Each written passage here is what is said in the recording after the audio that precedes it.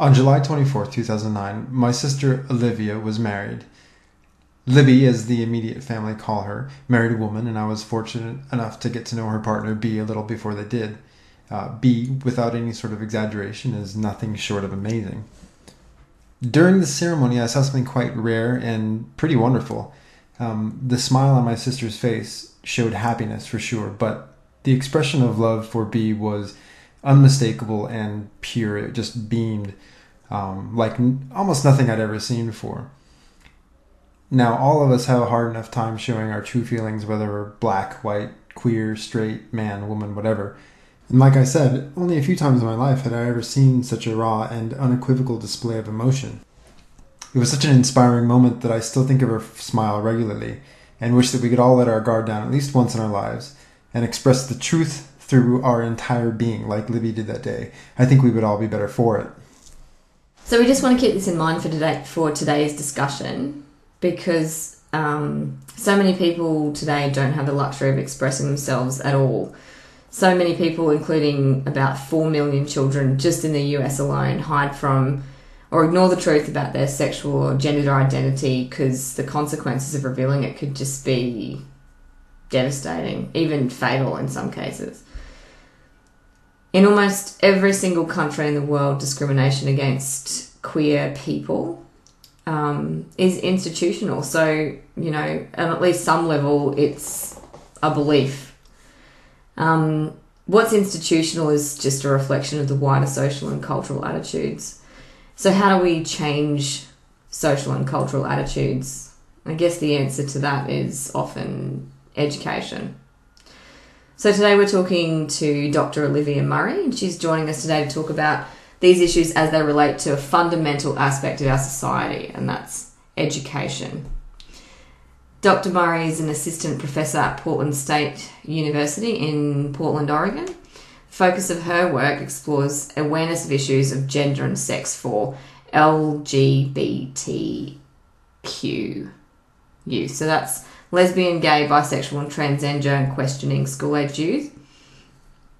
She's the author of the book Queer Inclusion in Teacher Education, Bridging Theory, Research and Practice, which is what we're going to talk about in our discussion today, as well as how Libby came to write the book. So Libby, welcome to the R&R podcast. Thanks for taking time in your evening to talk about your book. We've both really been looking forward to this conversation. Thanks so much for having me. It's an honor. Indeed. Well, let's just get straight into it. For our Australian listeners, Libby, who's your pick to win the Ashes this year? Australia has made fools of England last year, but Australia on British soil, they haven't won since 2000. What do you think? I think it's Australia all the way. Good pick. Good pick.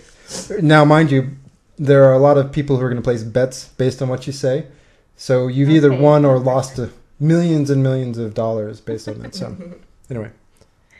Good to know. All right, so we thought we'd sort of start off a little bit about... Hi, Liv, by the way. Hi, Jazz. Good to talk to you. Yeah. We thought we'd just sort of start off by setting the scene. Before we start talking about the book, let's have a chat about what brought you to this point. So we thought maybe we'd chat about like what your life was like prior to writing the book. So can you give us a bit of information about what your childhood was like? So in particular, we sort of want you to think about what types of messages you think you received about identity and gender and that type of thing when you were a kid. Yeah, absolutely. So I grew up in Junction City, Oregon, alongside Ryan and two other siblings. And although I didn't recognize it at the time, we were swimming in kind of a monoculturistic space. It was very white and very agricultural, rural town. Most people, I would say, identified as heterosexual and cisgender. My earliest memories about anything other in terms of sexualities or gender identifications was my aunt coming out, and even that wasn't even coming out. It was more just the family kind of acknowledging it, and I think I was rather old. I feel like I was at least 13 or 14. But other than that, it was really just hidden. I mean, again, this notion of like white encapsulation, like it was just a very my own experience, and this was growing up with biracial brothers, but it just felt very very monocultural. And in school, I would say my teachers, I don't know, I didn't know what to name it at the time, but yeah, I mean, I would say that I was socialized to be and act like a girl, and to eventually, be courted by boys. And yeah, that those were just kind of some of the messages that were transmitted to me. Nothing I can name specifically, but certainly nothing I can name specifically that was a It's just there, right? It is just there. Well, and I think that that's one of the exercises in the book that you provide as one of those tools for teachers, for potential teachers, is, think about what you were exposed to, what you were told in your experience, and think about how much of that related to like same-sex marriage, or and not even just what you're told, but just what you see around you, like, right. And the messages that get sent. Because when I've even had, like, with Everton, our son, black people asking, have you got any girlfriends at daycare? Yeah. And he's 3. It starts so early. So but like, yeah. And it's worded in a way that, right, yeah, and it's harmless in as much as the intent to highlight, I think, or their intent is good generally. It's not like they mean they're trying to connect and relate. Yeah, and, yeah. But it's those subtle messages that always get instilled through the constant. Yeah. So yeah. Hey, Lib, can we just go back to a term that you used before, cisgender, and could you just explain what that means? Sure. It's essentially when your assigned sex at birth matches your gender identity. In other words, it's non-trans. So I, for instance, am cisgender. I was born female with female anatomy, and I identify as a female. Yeah. So do you have any sort of information or numbers? We like statistics on this show. Ryan does. Do you have any... oh, come on. Give me a break. Do you have any information on, like, transgender... the transgender community? How many of them identify as the opposite and then go through the process of sex change, basically, versus how many of those identify but, don't do anything about it? Yeah, I don't have the numbers on that. I know that as kind of a social, cultural trend that that it's becoming more prevalent to, I guess, as it becomes more socially acceptable for young children to really claim their identities at younger ages, and as our medical field gets more educated, there are more prepubescent adolescents who can get on things like puberty blockers. And in fact, some states are beginning to have that covered under health coverage and things. And so that's getting more accessible, and doctors are getting more informed. And so I think that's kind of where we're headed, is being able to block puberty from happening with trans kids that isn't congruent with their identity. In terms of adults, I don't know. I'm not sure. So these puberty blockers, do they? Is it promoting the other gender? So it's hormonal therapy primarily, and so it's either estrogen or testosterone. Is that correct, or are there other things involved? This isn't necessarily my area, so I don't know, but just something to suppress the biological changes that are happening in one's body, so that they can take time to really assess what they want to do and transition in ways that fit with their identity. So just going back to your life, Lynn, before you wrote the book, so you were talking about the messages that you got when you were growing up, just from society in general, growing up in a rural society. So, like, you know, at what point did you stop sort of just absorbing and listening to that and realize that you may be different? Well, I think before I even started to question my own sexuality, I think a moment of interruption for me came when I was a junior in high school. I was trying to get a group of performers to come to our school. I had seen them at some other community event, and they were amazing. It was a group of performers that talked about equity and social justice, and my role within the student government at the high school was to arrange for assemblies and stuff. And so I was working with my principal at the time to make this happen. And as soon as the principal found out that one slice of identity that was covered in these presentations was sexual orientation, non-normative sexual orientation, he backtracked and refused to have them come. And so I remember at that moment really just kind of in my own naivety, just questioning like what's the problem, and so that for me was I think an important moment, and not even knowing that underneath that I might be, you know, at the time I was very happily dating a boy or man, whatever you can say in high school,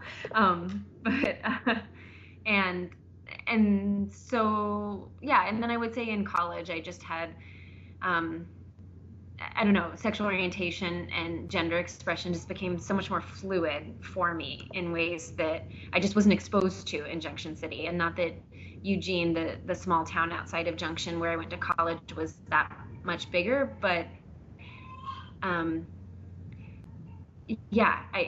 it felt freer to kind of explore things. And once I did, I just kind of, from then on, just sort of rejected boxes and didn't really know who I'd end up with or what I'd end up doing or being, but just knowing that that I couldn't go back to like thinking that gender and sexuality were as rigid as I grew up with.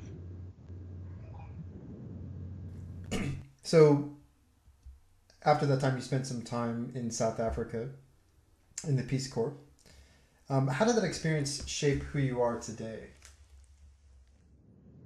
Yeah, I mean, it was so transformational. It was really generative in the sense that it continues to inform the way I look at privilege, my own privilege, and is that privilege in terms of expression?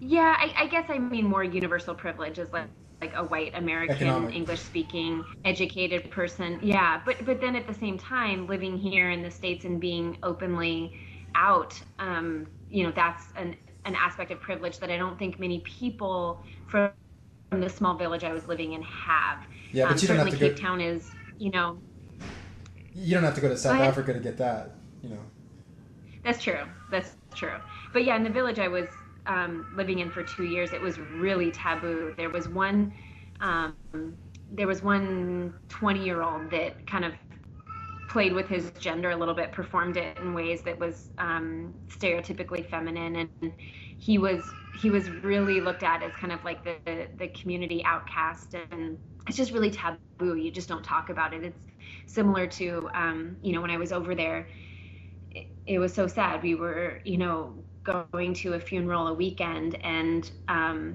you'd ask, or you'd be told that this person died of pneumonia or died of tuberculosis, and while I guess like down to the nitty-gritty level that's accurate, nobody admitted that AIDS and HIV was even an issue. And so it was very, very taboo,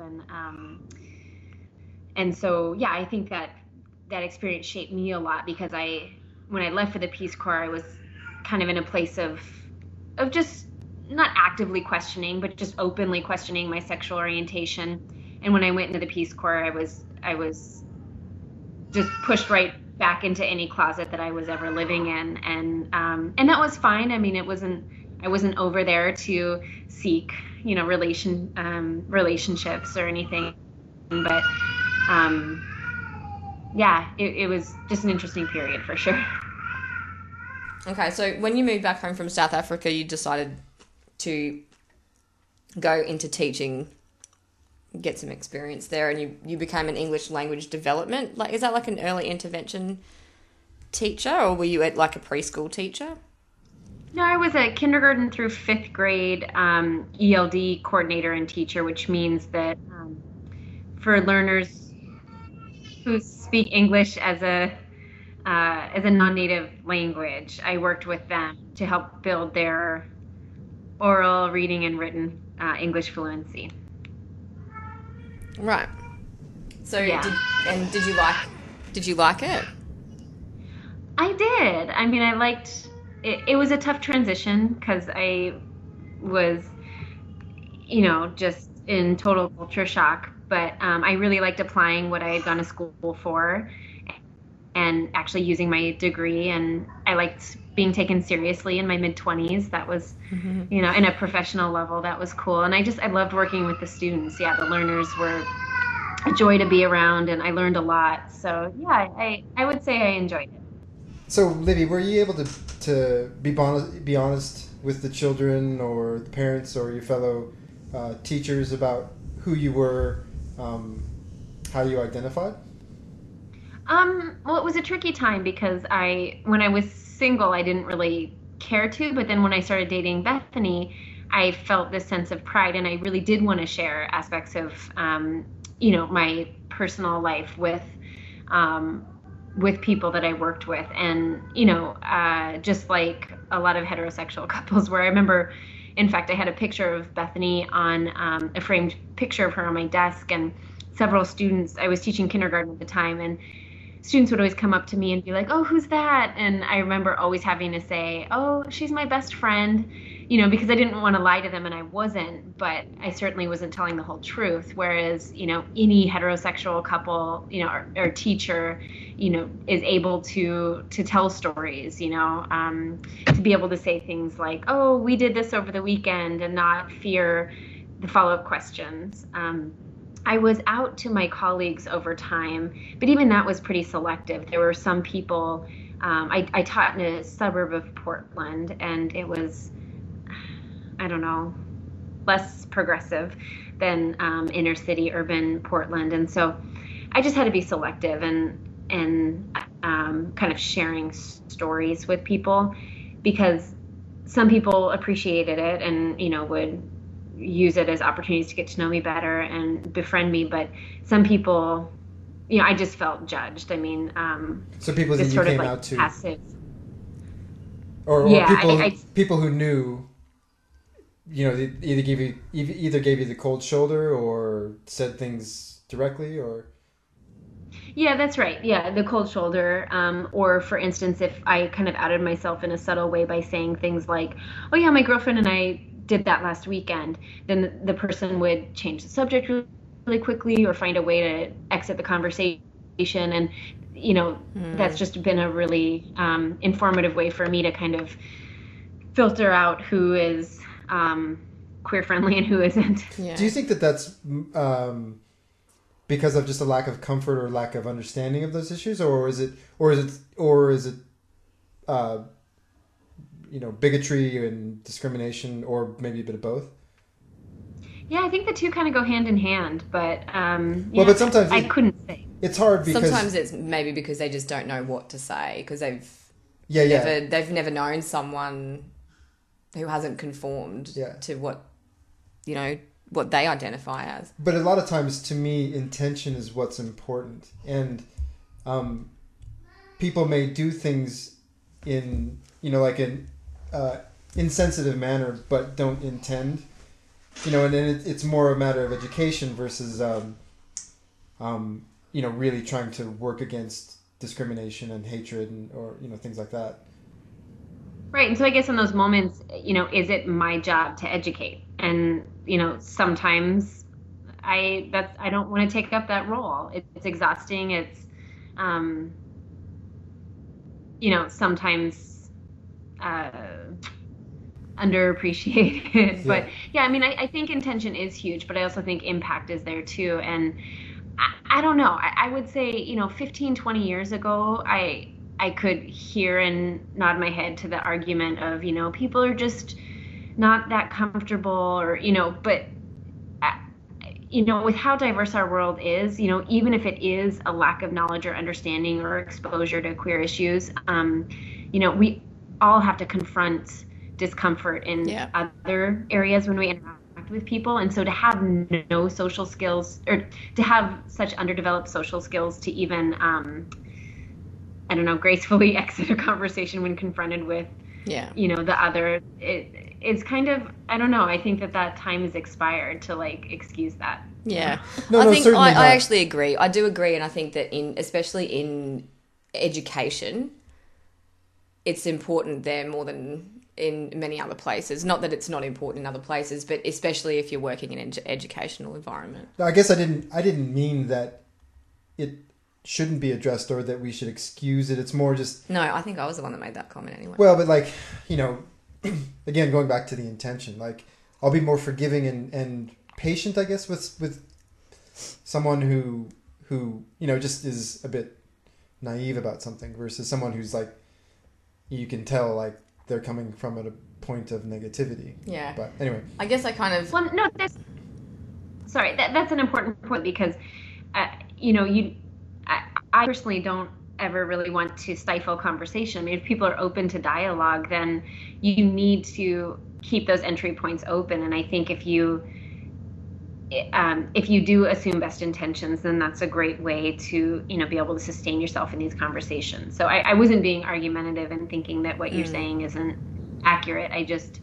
I think you were being argumentative. I think that there is only a certain amount of time that you can sort of say, well, you haven't had exposure. So Libby, what of those conversations that become awkward for whatever reason, how often was it, say, just that naivety, or how much of it was sort of ingrown values, family values? Probably difficult to know. I can't ascertain. Yeah, fair enough. I don't know. Someone else, you just don't know where it's coming from. It just turns awkward. It just turns awkward, and then you just sort of... I want to... How about them Blazers, eh? Kind of thing. Exactly. Yeah. I wanted to just go back and explore something that, Liv, you mentioned before about that important of connectivity with your students, which I think is particularly interesting to me because just coming from a communications specialisation, and which I use a lot. It's a balance of sharing personal information with the people that you're working with professionally, but I think it is really important that they see you as human, and it's difficult if you can't share that, so what do you do when, for example, last night we had dinner with friends, and one of the people we had dinner with is a school teacher, and she recently got engaged. And she was just telling us how, when she went to school after they got engaged, then kids were asking her what her last name was going to be and, all this other stuff. And I just sort of thought that must have been really hard for you when you got engaged to Libby, because you would have faced those questions. I mean, to be, yeah. I wish I could marry myself. Yeah, I mean, it was hard because by omitting...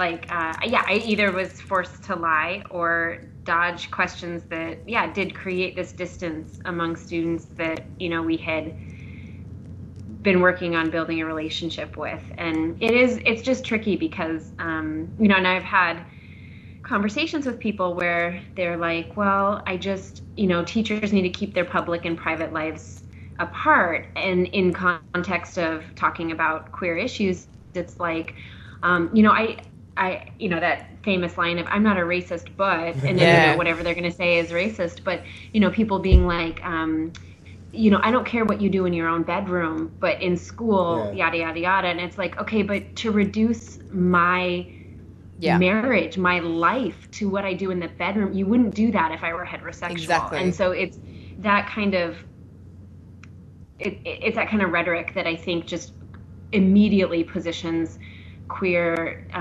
issues, takes it off the table for a lot of teachers. Actually, just following on from that, maybe we can cover that sort of now. I think it was a question that we had planned to sort of ask later, but I think it's really important to distinguish between sexual orientation and identity. Mm-hmm. So maybe you can... We talked about it a little bit previously. No, with just explaining cisgender.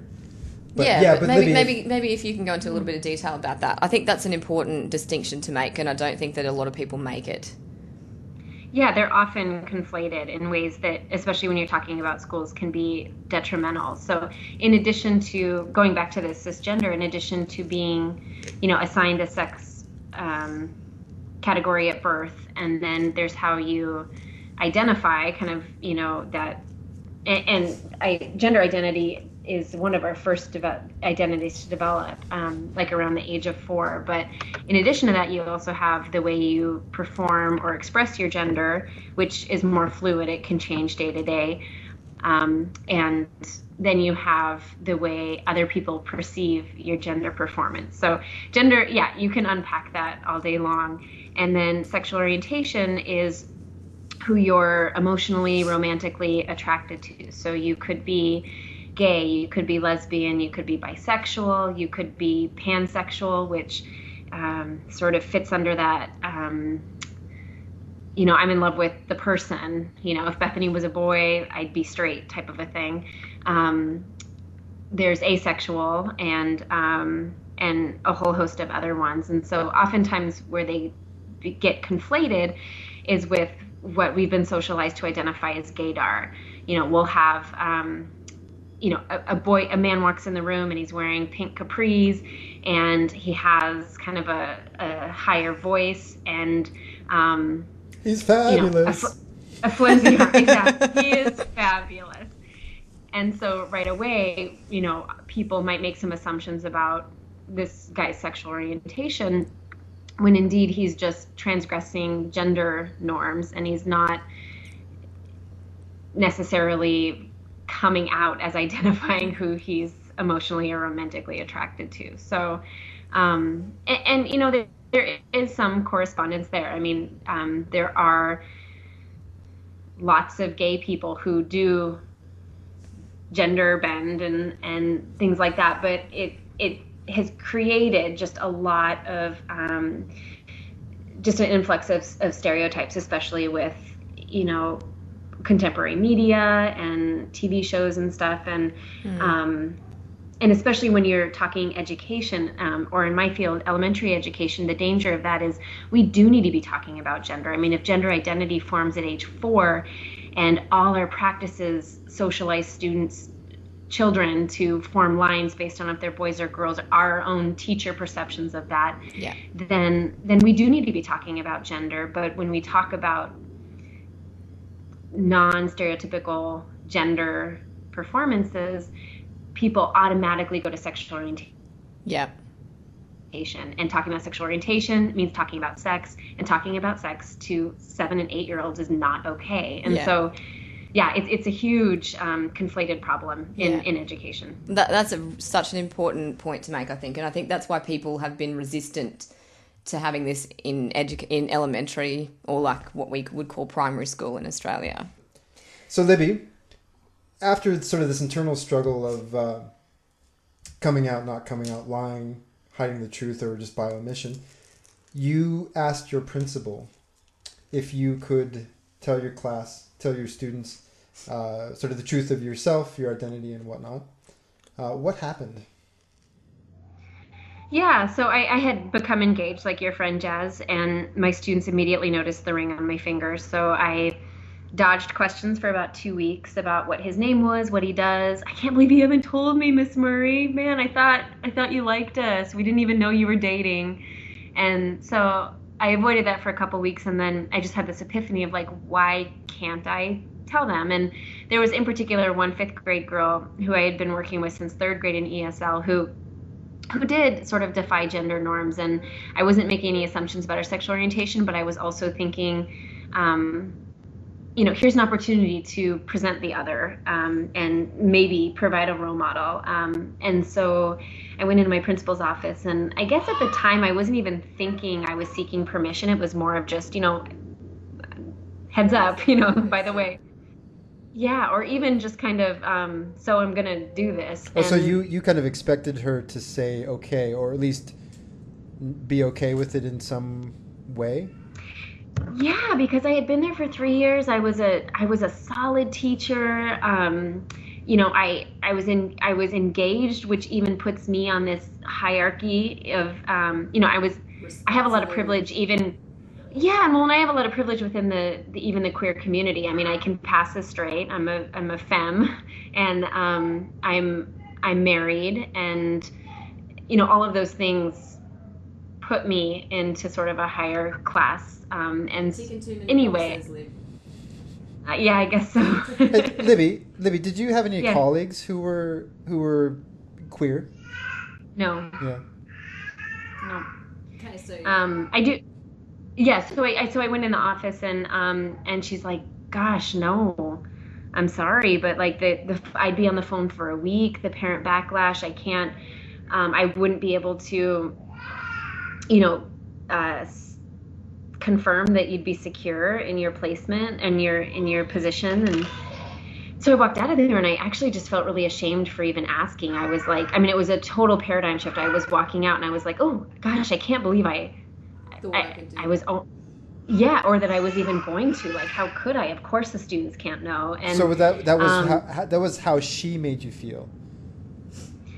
Yeah, or just how I internalized it. I based on what she said, it was my reaction to, but I think it was also bigger than that. I don't think it was just her top-down leadership. I think it was some internal struggle that I had of just trying to assert myself, and then when I did and I was rejected, kind of this internalized, like, oh, how, have I been delusional? How long did it take you to realize that actually what had just happened was that you were a victim of discrimination? Probably a year. I've never thought about that before, but probably a year. So then I finished out the year that spring, and then applied to doctoral programs. And it wasn't until I got to the university, back in the university, and was around new colleagues that some were queer, most embraced queerness, and that was the focus of my research. And so once I dived into that, there was no turning back. Yeah. Do you think that, what do you think would have happened if she had been okay with you doing that? I don't know. I'm not sure. I think there might have been a couple parents who were more protective of their kids, or who maybe were more aloof with me, but I don't know, maybe I'm too optimistic. I have a lot of faith that people would have just accepted it. Yeah. I would imagine like what she was thinking of was her bosses and her boss's boss, and not so much the community reaction, although that's what she claimed was at issue. Sure. But like, to me, that smacks of like, I don't want to have to talk about this in some staff meeting, But I don't know. Obviously, I wasn't there, and I'm not her. But in fairness to her, I did have one interaction with a parent the year before where I was teaching kindergarten, and a parent came in, and I had taught the day before. I was doing it was around Mother's Day, and my grade level team chose this book about families, and it all was,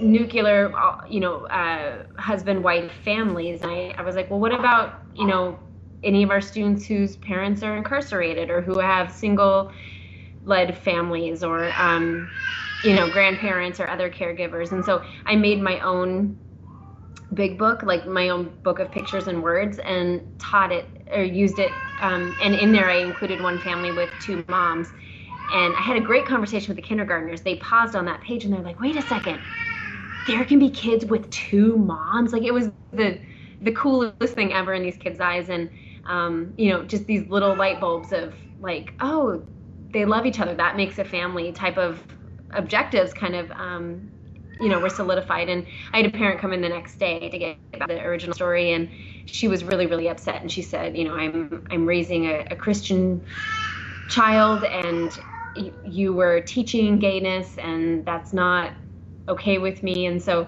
that was an interesting conversation, and I was unprepared for it. And so I imagine this principal was also informed by, stories like that. And so It's so sad. I think there would have been some pushback. It's so sad that when you talk about their reaction to when you went through it, and I'm so often trying to get parents to recognise that gleam, like they actually, like occupational therapists call it the gleam in the eye, which is the moment of a quality interaction, and if you could just recognise that gleam and then you go out of your way to try to take it away, like you're teaching your children to hate. And you're taking away something that they felt was valuable. And it's just really sad that, inherently they feel happy about what you've told them, and then society just comes and robs them of that. Mm. So, Libby, currently, do you have any kind of public profile in the community? Do you get any kind of acknowledgement or abuse for what you do, who you are?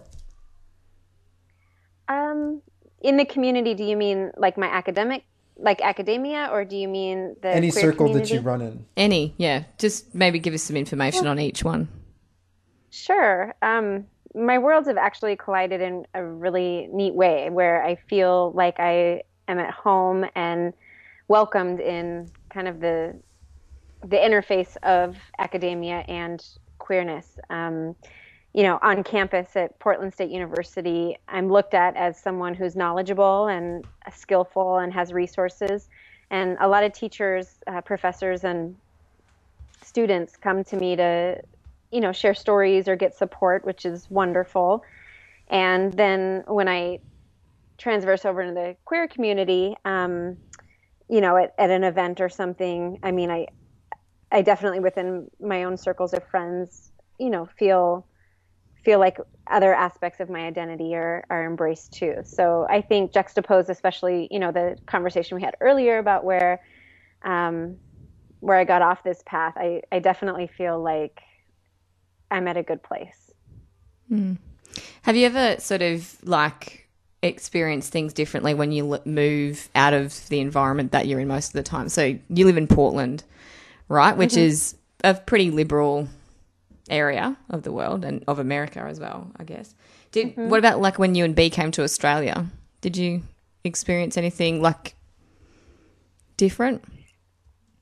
No, actually, I don't think so. No, everyone really embraced us. Your friends and family were just amazing, and I don't remember getting any kind of stares or any outright discrimination or anything in airports or out in public at all. No. Yeah. Brisbane tends to be, I think, it tends to be fairly accepting of those kinds of things from what I've seen. I think that there's always that, some dick in their car will drive by and yell things if they see something that they think is, against what the norm, if you will. Mm. But for the most part, I don't like, I think, it's like the States, I guess, and probably like any other part of the world. Like, it depends where you go. And I think that, like, Brisbane's it's a bit of a melting pot of all different types of people. Mm. But, once you start coming in further inland, it's probably a bit different. Maybe, yeah. Libby, have you kept in contact with any of the people discussed thus far? So, like, maybe your principal? Teachers? Yeah. No, my principal actually died of Lou Gehrig's disease, if I'm saying that right, a few years ago. And so I never touched, or have reconnected with her, although I'll also say that we didn't leave on bad terms either. When I left the school, I was still pretty muted and kind of understanding what had happened, and I wasn't at the phase yet where I was angry or disappointed or disrespected or anything like that. So, and then teachers, not really. I'm on Facebook with a few of my old colleagues, but none that I would say I connect to in a direct way. Mm. And I don't think that's because of anything like any of the fallout of what happened. I think it's just circumstantial. Yeah. Why don't we move on and have a chat about, have you been back into the classroom since you left way back then? Yeah, not as a lead classroom teacher. I went straight to Portland State to earn my doctorate, but since then I've worked in a supervisor role. Yeah. I was a supervisor, I should say. And so I have gone into the classrooms over the last few years observing the pre-service teachers that I mentor. And so in that way, I've been in the classroom, which has been nice. But I haven't been in the position to really replicate the same student-teacher relationships that I did when I was a classroom teacher. Yeah. And I guess so that's sort of the reason that I asked that is I just sort of want to find out if you're seeing anything different in the classroom now to what it was like back then. So like, you know, pretend that you're in like a typical classroom. What types of things would you see now? And is it different? I would say it doesn't seem all that different from what, you know, and these are just snapshots that I get, but I mean,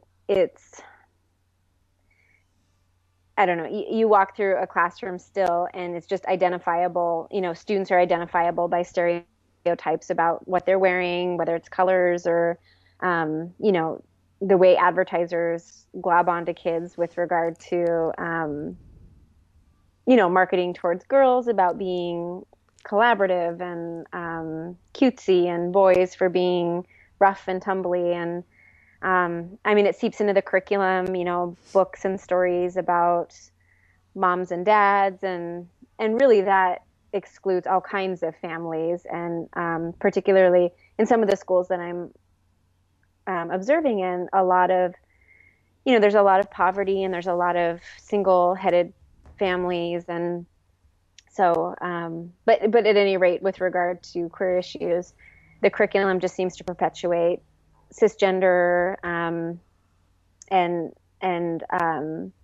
heterosexual kind of ideologies, and then really rigid gender norms, and things like, you know, during math instruction, and this might be, you know, my own lens and the filter I now use, but a lot of times it's easy to tease apart the different ways in which girls and boys are praised, and, you know, things like math where boys are expected to do better, and you know, and then within a poetry unit, you know, that's the girls' time to shine, and yeah, and then of course all the unstructured situations like lunch and recess. I mean, you just have to listen to kids to know that they are talking about sexuality. It just happens to be, you know, heterosexuality and playing house and who's going to be the mom, who's going to be the dad, and yeah, and all kinds of things like that. So, yeah, I mean, I would say I can't give a direct comparison just because I'm not in the classroom as much as I was, but I would say it's still very, very institutionalized, the way we look at gender in such a rigid way, and the way that we prescribe performance, you know, gender norms and stuff. And then certainly the lack of non-normative, you know, discourse around sexual orientation just perpetuates this idea that, you know, even young children will form, you know, romantic relationships with members of the opposite sex. Libby, do you know anything about the history of, I guess, what you'd call your, whatever movement you're a part of, or trying to bring queer awareness into education? Because I mean, obviously, when you wrote your book, you have, you know, a ton of literature that you poured over to be able to inform at least, you know, the history of it or what's been done so far. How far does it date How back? old is it? What's the where do you come into it? Yeah, I would say, I mean, I would say within the last, I mean, it's been written about for the last, 50 plus years, but I would say within the last 20 years, it's really had a spike in terms of the attention that it's received. A lot of that, I think, is in part to the Gay, Lesbian, Straight Education Network, or GLSEN, who began, I think now 15 years ago or so, but disseminating a survey every 3 years to thousands of queer LGBTQ identified youth across the nation. And they've given such great data to really kind of carve out a platform for making these issues like gay baiting and bullying and, some of the risk factors really, really publicized and apparent. And so in response to that, I think people have gotten pretty serious about writing on the topic. And then I think over time, within the last 10 or 15 years, conversations have kind of trickled down from looking at this from the high school level to what can we do in middle school to what can we do in elementary school. And now that's kind of being, I feel like in my review of the literature, it's kind of now going from, okay, what are we doing? What does elementary school look like and what are we doing about it?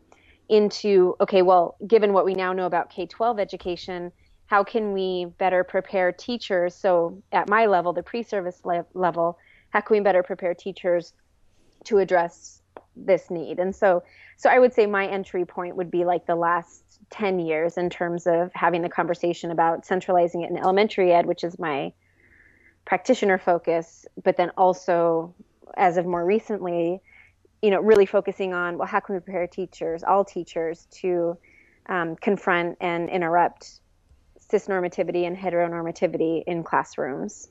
It's an exciting time. So with all like the research, I guess, and with all of the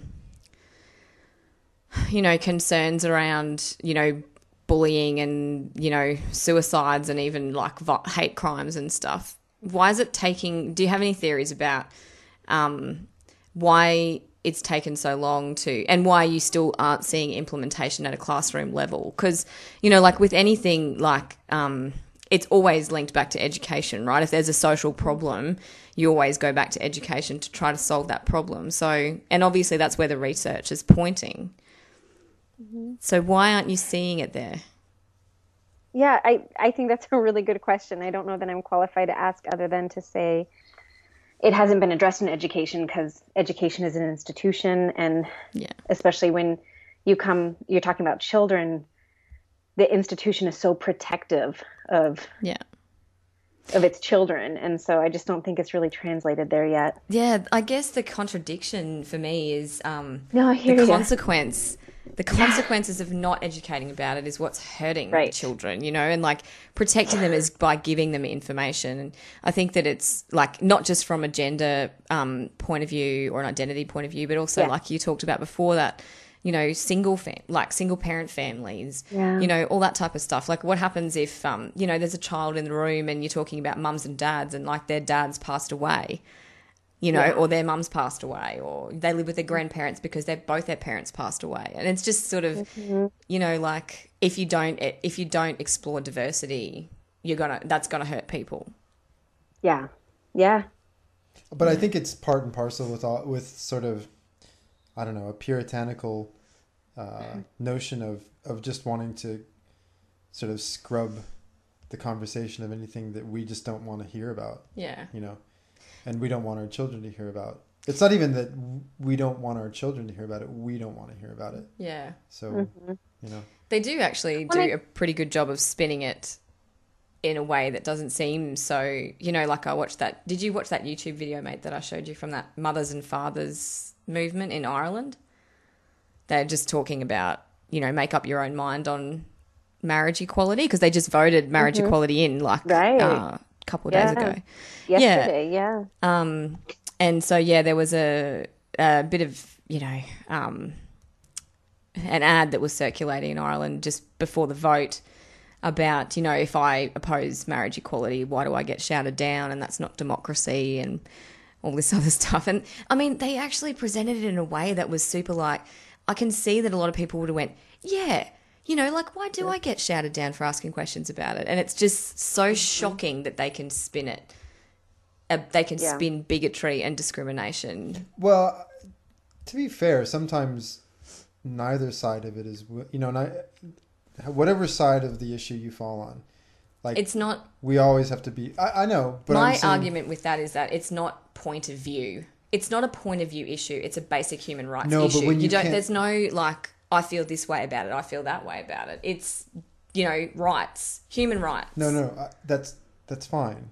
But I'm saying that you have to have a conversation about it first, regardless of whether you think it's this way and they think it's that way.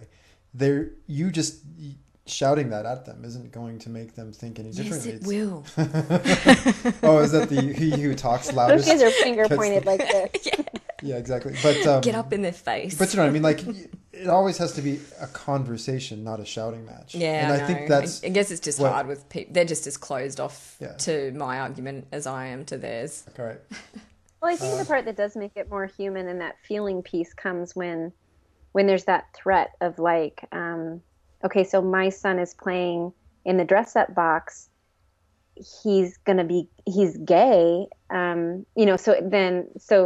So then I feel like some parents who might have a disposition toward bigotry, that's where they enter the educational conversation and kind of try to manipulate things to, I don't know, to not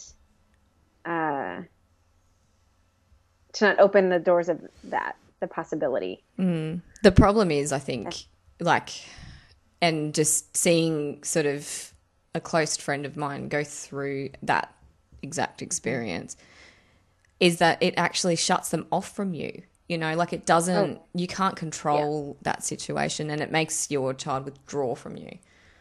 And then they have all these. I think as a nation, though, we're just starting to understand that. I mean, like Obama's right now in the U.S. is trying to get a law passed that bans reparative therapy because parents are still sending their kids to these Christian therapists to cure them. And yeah, I mean, the psychological ramifications of that must be so vast. Yeah. I can't even imagine. Yeah.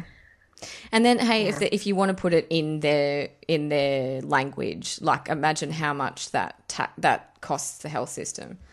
Well, actually, you guys don't have a government-funded health system, but it still would be. That's one right. way or the other. The public bears some health burden. Yeah. Whether it's a privately funded thing or and mental health is like just as big as physical health. Oh yeah. Because then they end up in the criminal system, or they end up in in a mental homeless youth. Yeah. Anyway, so Lib, maybe you can tell us a little bit what you're aiming to achieve with your book. Maybe just give us a bit of a description of what your book looks at. Absolutely, yeah. I mean, I think the overall aim is just to provide some awareness and education and to try to offer something where anyone can enter, no matter where they're currently at with their comfort or level of understanding. In particular, I mean, the audience is for educators, and so it's really striving to help equip educators with the knowledge, skills, and dispositions to infuse queer content into their practice. And yeah, the book is structured kind of in a threefold dynamic. The first is actually kind of the baby of my dissertation. I mean, it offers a little bit of framing and background, a bit of a literature review, and then it goes into discussing the research that I did that followed pre-service teachers around to kind of illuminate what cis and heteronormativity look like in education today. I just try to paint that picture. And sorry, what do you mean by pre-service teachers? Is that like student placements? Yeah, okay. Yeah, it's so people who come to university who are in a graduate program to, in our case, earn their master's degree and their teaching license. In particular, I work with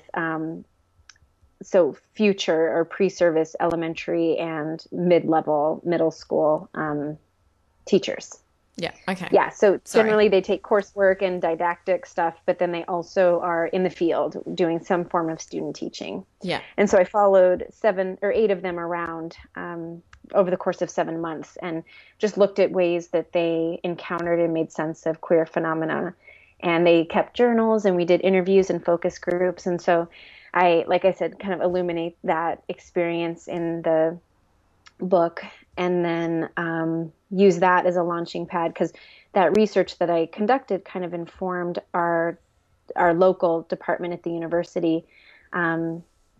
It informed us that we need to be addressing this, because indeed our pre-service teachers are experiencing this. And by this, I just mean encountering queer phenomena and not really having the tools or knowledge to know what to do with it.